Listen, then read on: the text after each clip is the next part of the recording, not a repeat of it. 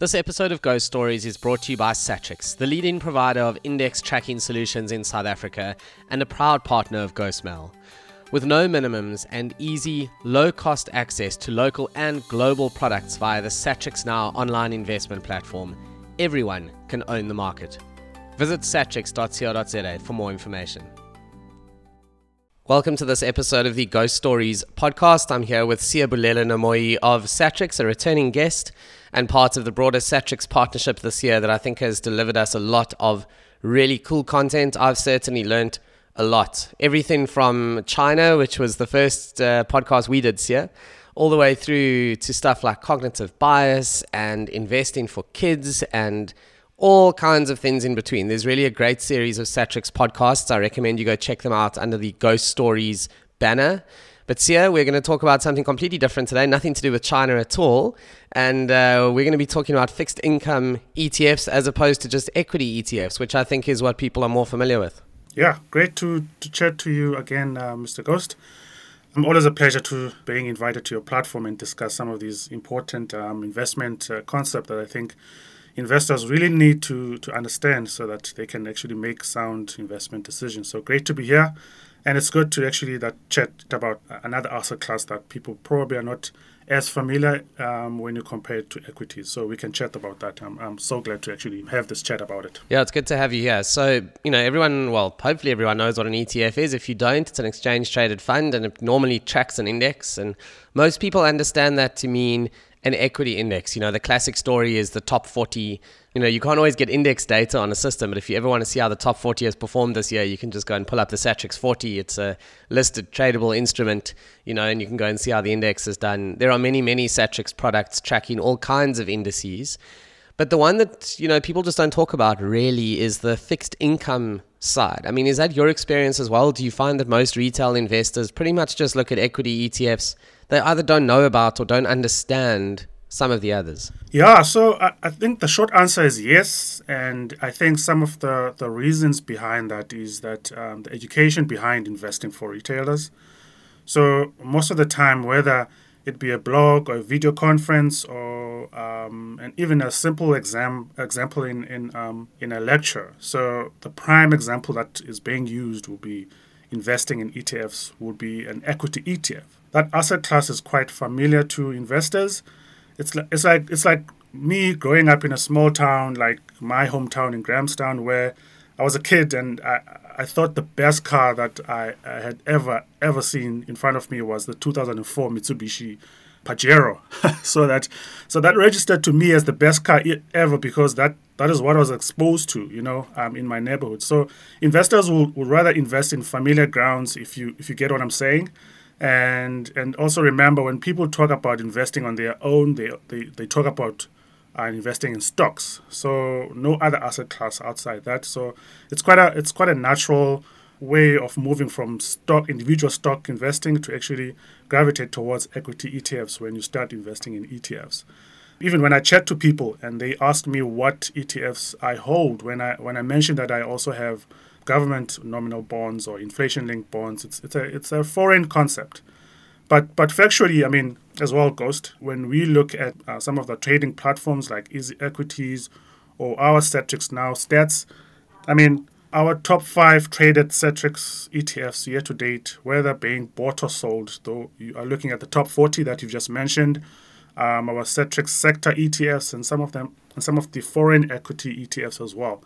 And when you look at the top 15 bought and the top 15 sold, only the Satrix money market ETF actually makes the list. But the rest of all of those ETFs are the foreign and local equity ETFs. Yeah, it's so interesting. I love your car analogy. It's a great analogy, right? It's all about what people are exposed to, and that's what we're trying to do in GhostMail and Ghost Stories is actually increase that exposure.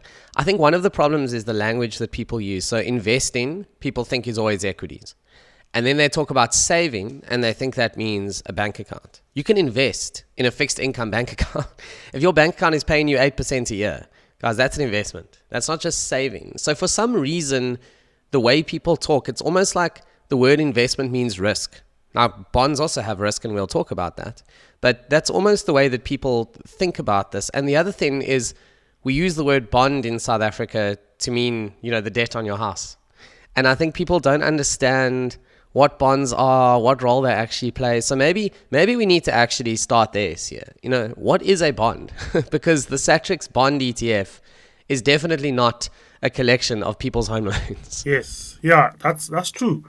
So definitely we need to start there so that people can actually understand what bonds are. Apart from the fact that they are considered as a very important asset class for investors, they're actually seen as diversifiers from a traditional equity market, for instance. So a bond is considered less risky than the stock market, and it provides a fixed predictable income stream for the investors in the form of coupons and all of that. So there will be an instrument which, let's say, has a fixed period of that investment. So let's say the government wants to spend money on infrastructure, they want to build roads, but they want to push in money as a form of investment from outside of their budget. So they'll say, okay, we are having this instrument where you can give us 20 million rands, and in the next 20 years, we're going to give you an income stream of coupons every year. Let's say, I don't know, 10-11% of the amount that you've given us, and then at the end of the period, we'll give you your money back. So that instrument is actually formed. But what usually happens now is that a lot of things can actually happen between now and 20 years. So there's a lot of bonds which have different maturities, yields, and coupons, and the income and all those things. So there's actually a secondary market that actually comes up where there's buys and sales of these instruments in between. So that forms the secondary market where now the JSE comes in terms of the listing of these instruments, and people can actually buy them through indices like the Satrix bond ETF or the unit trust. So these things are known as fixed income instruments, and we definitely need to talk about that and just make sure people understand it. So what that means basically is the bond is going to pay, as you said, a coupon. Now, normally it's a fixed coupon. It can get fancier than that. It can be inflation linked. We'll deal with that later. But the point is it's usually a fixed rand coupon. Now, what happens is the bond trades at a specific yield. And if you've heard terminology like the yield curve, an inverted yield curve, a shape in the yield curve, a steepening yield curve, you would have seen and heard this stuff before. It's quite complicated, but basically those different maturities have got different yields. And generally speaking, the yield is higher the longer dated the bond is. You get rewarded for effectively taking more risk. And, there's no ways we can teach bonds in a half an hour podcast, but basically a longer dated bond is generally speaking more sensitive to changes in interest rates, right? And the point is the capital value, and this is what I wanted to get to, is the coupon of the bond is fixed in rand, not in percentages. So what happens is the bond trades at a specific capital amount based on the yield that the market wants from it. So in other words, the capital value of your bond can change, even if the amount you received as a coupon is the same. So, I guess the point here is if someone's buying a 10% yielding 10-year bond, the only way your return is definitely going to be 10% is if you hold that bond to maturity, right? If you're planning to trade it before then you can have capital gains on it. You can also have capital losses. So, and most of the time, people actually don't hold it to maturity. And that's the capital risk when it comes to bonds, and the risk is higher actually when there's any volatility in the rates. I don't know if you want us to actually go into that. Yeah, I think we should. Yeah. More volatile rates equal. Yeah, I think we should. I think it's important in understanding these instruments. Yes. They're not simple. Yeah, and I think that's why a lot of people don't invest in them. Exactly. There's quite a lot of terminology to actually understand. And a lot of things can actually be moving under your feet while you're investing in them. But unfortunately, Ghost, risk is part of any investment that you make. Bonds also have some risk associated with them. A lot of people do believe that bonds don't actually carry much risk, those who have seen them. Let me actually stick to the fixed income part, because I like what you were saying, that bonds, that the name bond is actually associated in South Africa with property bonds. So fixed income actually don't carry much risk. People believe that, especially that you are given a fixed term to actually get your principal back, and there's a predetermined period of receiving your coupons, So maybe just to try and explain the concept again is, how do you want to look at the relationship between the yield of the bond and also and how these are actually evaluated throughout your term. So let's say Ghost, let's start with the fact that bonds are actually a tradable debt instruments, right? And using a very simple example, let's say, as I mentioned, the government issues a 30-year bond with 11% coupon, for argument's sake, and it's been trading, but you also want to actually buy into this. So, and I think there's been quite a lot of word or a lot of news about people just using this as an example. Soccer players going to the Saudi league because there's quite a lot of money to actually trade these players. So let's just say you Mr. Ghost, have actually got 10 million rands because you've been signed to the Saudi league, and you want to actually trade these bonds. So you've got 10 million rands sitting around in your bank account. So you have to actually lend your money to the government, right, in exchange for bond predetermined coupon of 11% per year. So that'd be your yield. And then at maturity in 30 years, you will get your 10 million back. Now, 30 years is a long time, So many things actually happen between now and 30 years, like 2053 or something. And now, one of those things is that the party that has to pay back the money defaults on the payments when there's a lot of risks involved from the counterparty, like political risk. Let's say if you're talking about a country, so the credit worthiness actually comes in now for that country, or a corporate that can swing between being a darling of the market like ShopRite to being a transaction capital. And so the risk is actually dialed up. In order for investors to actually lend any money to that government or corporate which don't have the most favorable credit risk, or they're much riskier than any other area, they need to actually promise much more higher yields. So that actually also plays into how much yield is being paid by the counterparty which has been lending the money as well. Yeah, you make a really good point there, which is you are lending money to the government or to a corporate, right? So corporates also issue bonds all the time. Actually, to be honest, on the JSE, probably the more vibrant market recently in terms of new listings has been the debt market. So the equity market's been, shrinking, let's be honest, in terms of the number of listings, not the value. And the debt market has been quite vibrant. When you see companies registering things like domestic medium-term debt programs or note programs and all of that kind of thing, that's fixed income. And then you often have life insurance houses investing in that, banks investing in that, people trying to manage their asset liability matching, actually get a better yield, etc. It all gets very complicated. It's a whole nother area of finance that people think investing means equities. It really, really doesn't. There's so much more to it than that. So for example, I've got the latest fund fact sheet open now for the Satrix SA Bond ETF. And it's really interesting to see, in this case, it's the SA Bond ETF. So it's all Republic of South Africa government bonds. And there's a mix ranging or based on the different maturities, right? And the different yields. So that's really what this comes down to, is trying to get it right in terms of the different maturities, the different risks involved. As you said, the longer dated bonds have greater exposure to changes in interest rates. The capital value tends to change more. It's called bond duration, and it's a measure of sensitivity ultimately. But the thing to understand really is that the capital value of the bond can change based on the yield, and it's an inverse relationship.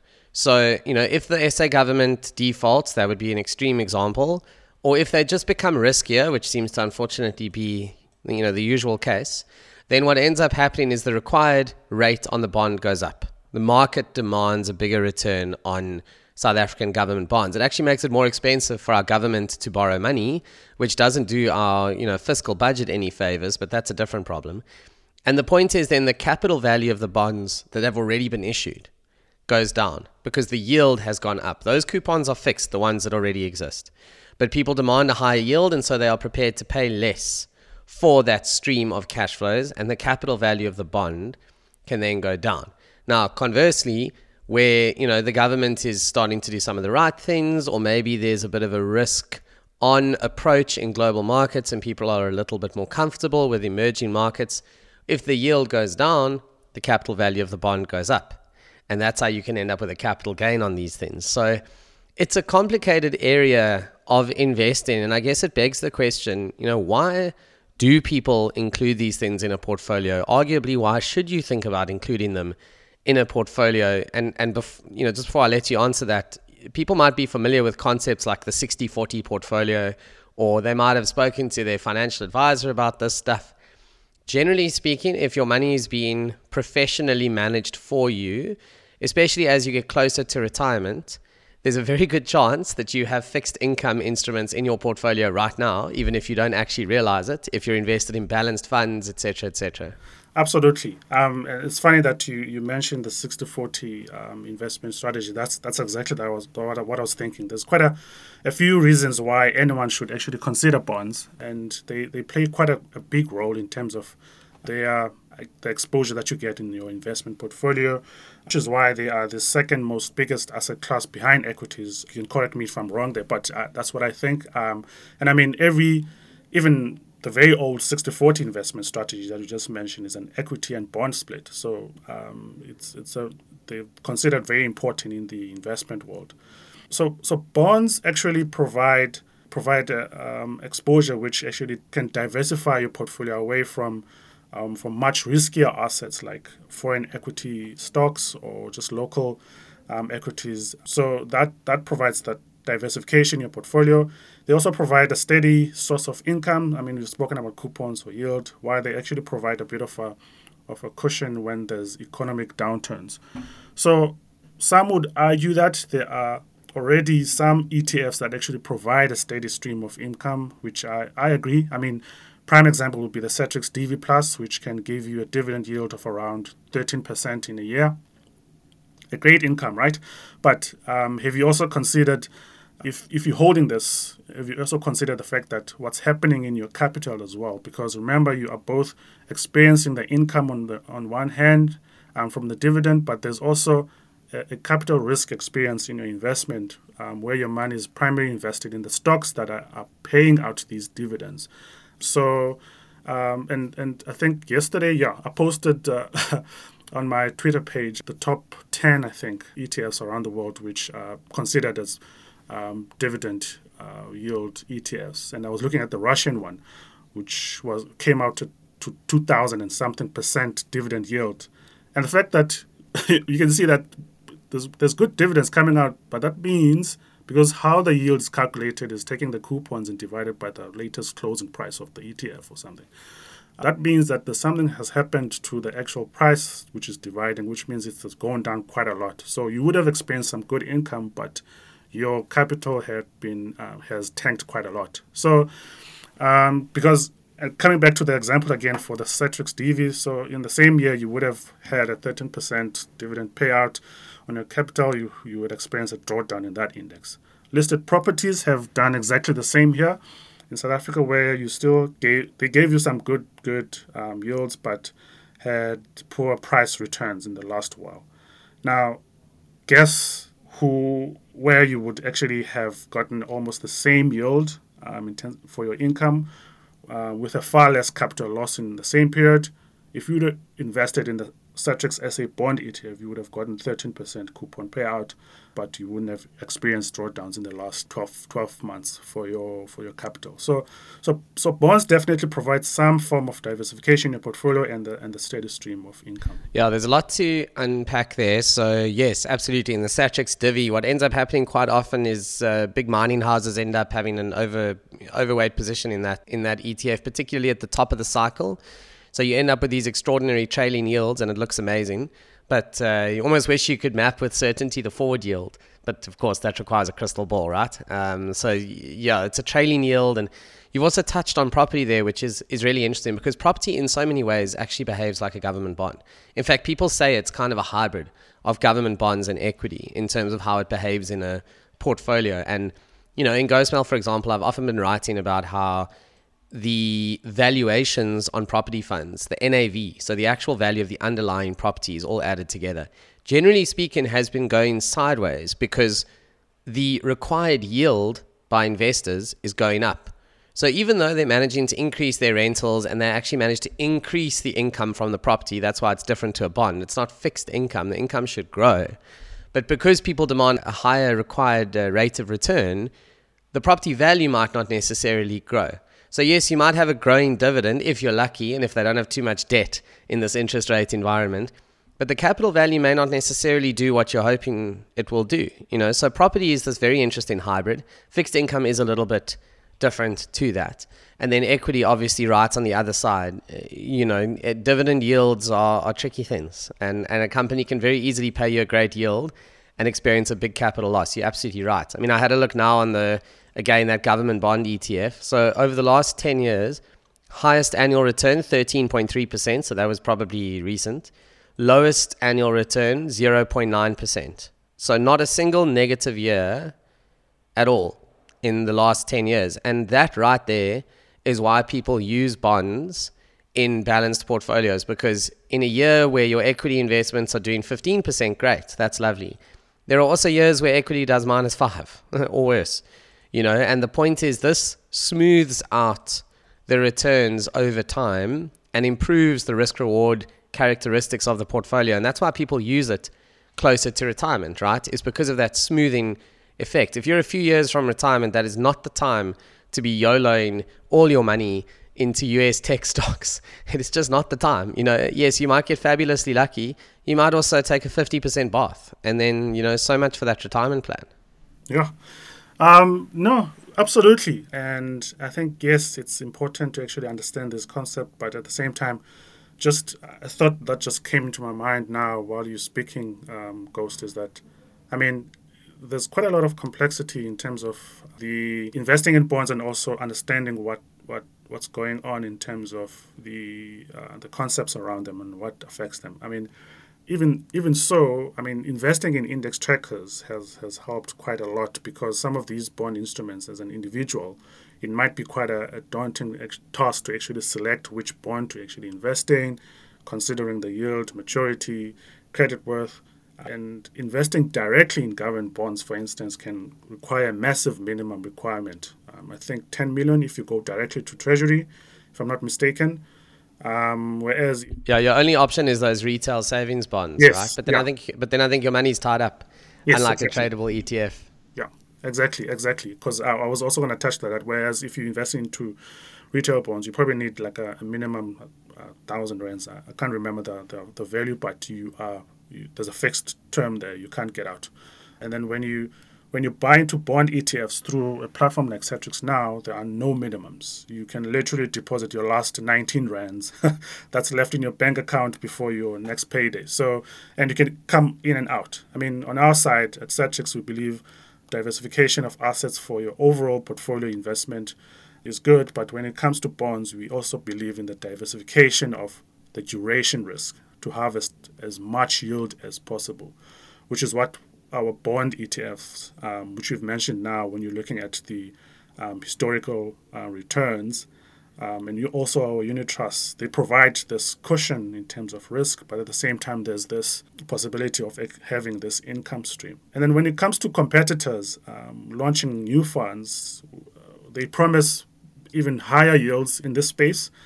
So they would have packed up their funds with debt instruments which sit on the long end of the yield curve, which have higher duration risk, as we mentioned at the previously. So therefore, you actually put your investment capital at a much higher risk of loss, while there's this promise of very, very good yield on the instrument. So on these portfolios which have these high yield promises, you won't get STEFI plus 1% without any undue capital risk going forward, unfortunately. Yeah, that's absolutely right. So I just checked on the retail bonds website. You're absolutely right. It's $1,000 minimum, and you can withdraw after 12 months if you go and submit documents and then. Yeah, good luck. Retail saving bonds is a good product, don't get me wrong at all, but the good thing is this is tradable. The ETF is tradable. You have liquidity, and liquidity is your friend. Always liquidity is your friend. If you've ever had a big emergency or major change in your life, you will understand how important liquidity actually is. I see there are also a couple of other Satrix fixed income products. So I could find the local bond ETF. Then there's an inflation linked bond. Might be worth spending a few moments on that. And then there's a global bond as well that's tracking a global index. And it seems like that has got some corporate debt in it as well, not just government debt. So maybe let's start there. And then it's worth touching, I think, on the inflation-linked bond. So, yes, so we've got a couple of products. If you are a client or potential client that you want to actually invest in bonds, for our products, you can go to the Satrix Now platform and buy into and get exposure to SA government bonds using the Satrix Gavi ETF. And the Satrix local bond unit trust funds are also available for investors. You can also invest in inflation-linked bonds where investor can actually use the Satrix ILB ETF. Another way to actually invest in bonds is through the Satrix balance funds, where I think that's one other topic which is quite important in the investment world, where people actually need to consider balance funds, and there's a very good reason for that. But since it's a mixture of asset classes, bonds actually form part of that. So they're in there. And then for the global bond exposure, investors can actually utilize what you've just mentioned now, which is the global bond ETF, which tracks the Bloomberg Barclays global aggregate. So that index, if I remember correctly, there's about close to 9,000 instruments in it.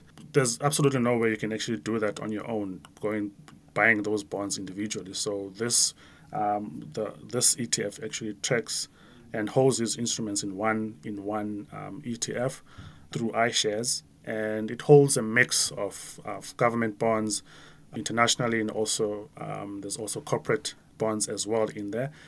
So it's a mixture of these different kinds of bonds in terms of maturity and also the credit risk involved in there. So it can provide quite a lot of diversification in terms of where you want to go. And also the inflation-linked bonds as well, which are a bit different from the nominal bonds, because there you're trying to make sure that your investments are protected when there is quite a volatility in terms of inflation. Because the thing is that apart from interest rate risk, which we've talked about, creditworthiness, and some liquidity risk as well that you face with bonds, inflation is the worst enemy in terms of bonds. This is mainly because central banks deal with inflation that is out of control. Quite recently, we saw that by using interest rates. So we saw the last while since November 2021, the MPC coming through and raising rates on every single announcement, and all in the name of combating skyrocketing inflation rates. So now the issue there is that bonds have an inverse relationship with interest rates. So as I mentioned before, that your capital is at risk when interest rates are hiked, because you will lose on your capital when you sell your bond with your lower yielding coupons. The bond's purchasing power is actually eroded by the rise of inflation, as they are fixed rated instruments. So for any fixed income investment, its yield does not change for the agreement. So that means that the real return that you get from your your total return minus the inflation. So the more volatile your inflation, let's say it skyrockets, the more it eats into your real return that you get. Inflation becomes a problem when it rises, because the real yield now is reduced. So they become less attractive to investors. This then makes their prices to fall as investors are keen to sell off their low yielding fixed income products to actually look for better investments during the inflationary times. So inflation is quite a big problem when it comes to bonds. Yeah, it's really interesting stuff. So one of the last things I just want to touch on is, again, I went and now downloaded the fact sheet on the inflation-linked bond, the global bond. So whenever you're looking at these fact sheets, you also need to just check when this product was actually launched. So, the SA government bond one has been around a long time. The inflation-linked ETF, I see that was launched 2017, so there's quite a good track record there. The global one is a lot more recent, August 2020, straight into the fire, as it were. So there, it's achieved amazing returns since then, over 21% as its highest annual. But obviously, that's been a very crazy time in the world. Don't assume that thing's going to give you 21 a year, because it's definitely not going to do that. Interestingly enough, on the inflation-linked bonds, the highest annual return, 13.95, so only slightly higher than on the more simple government bond one, but the lowest annual return, minus 3.3, whereas what I would call the simple bonds have not returned a negative year over the last 10. So, yeah, just very interesting to compare, and it really is a great area for people to actually dig into and just understand more about. And the last thing I wanted to ask you, Sia, because we're pretty much out of time, is just, can you buy these things in your tax-free savings account? Because if you can, these things are paying out, the yield that comes out of this is interest for tax, right? So if you're doing this in a tax-free savings account, you're paying absolutely no interest whatsoever. or rather you're paying absolutely no tax whatsoever on the yield that comes out of this ETF. Very good point. But before I get to that, I think it's very important that because bond funds are actually generally categorized as low to medium risk, they can suit investors who are risk averse. In other words, investors who want to plow their money in less volatile asset classes. I mean, we've touched on that, while they want a steady income distribution, right? So I wouldn't think anyone should consider it for a short-term investment. I mean, if you want your money next year, January, we can go back to what you were talking about at the beginning of this recording. Is you put your money in a fixed bank deposit, so where you get better rates there. So 1 or 2 years, I wouldn't consider them. So I would say if you want to invest 3 to 5 years, then you look at bonds. Then coming into the tax-free savings, yes. So remember, tax-free savings, TFSA for short, has no tax on your local income. So whether it's dividends, coupons, interest that comes into your tax-free savings account, it won't be taxed. So in fact, the most efficient way to actually use your tax-free savings is considering to push more of your income-generating products to sit in it, rather than having them in any other direct investment platform. So bonds, REITs are better to actually hold in your tax-free savings account. So if you have bonds and you put them in your tax-free savings account, the yield that you get paid on won't be taxed. Yeah, makes sense. And I use REITs as well in my tax-free savings for exactly that reason, because the dividend that comes out of a property REIT, it's basically just a conduit. You're actually effectively receiving income. It's as though you rented the property out yourself. So in your tax-free savings, once again, very, very efficient. So yeah, I think this has been such a great podcast on a topic that no one talks about ever. So thank you. I think we've shone a bit of a light on these fixed income products, and I would hope we've piqued the interest of listeners. They can obviously go to the Satrix website, I guess, to just find out more. You can invest through the Satrix Now platform, as we've talked about many times in Ghostmail. Otherwise, if you just want to buy the thing, you can go and find it listed on the market. That's the beauty of an ETF. But I guess Satrix website, that's where people should go and read the minimum disclosure documents, and then they can annoy you on Twitter with questions. Yeah, no, all good. I accept the questions anytime. Thanks for having me. It was great talking about a product that many people actually don't understand and also don't consider sometimes. So I hope this has educated them. Fantastic, Sia. Thank you so very much. Really appreciate it. To our listeners, listen out for the next Satrix podcast and go back and check out the ones that are already in the library. There's a lot to learn.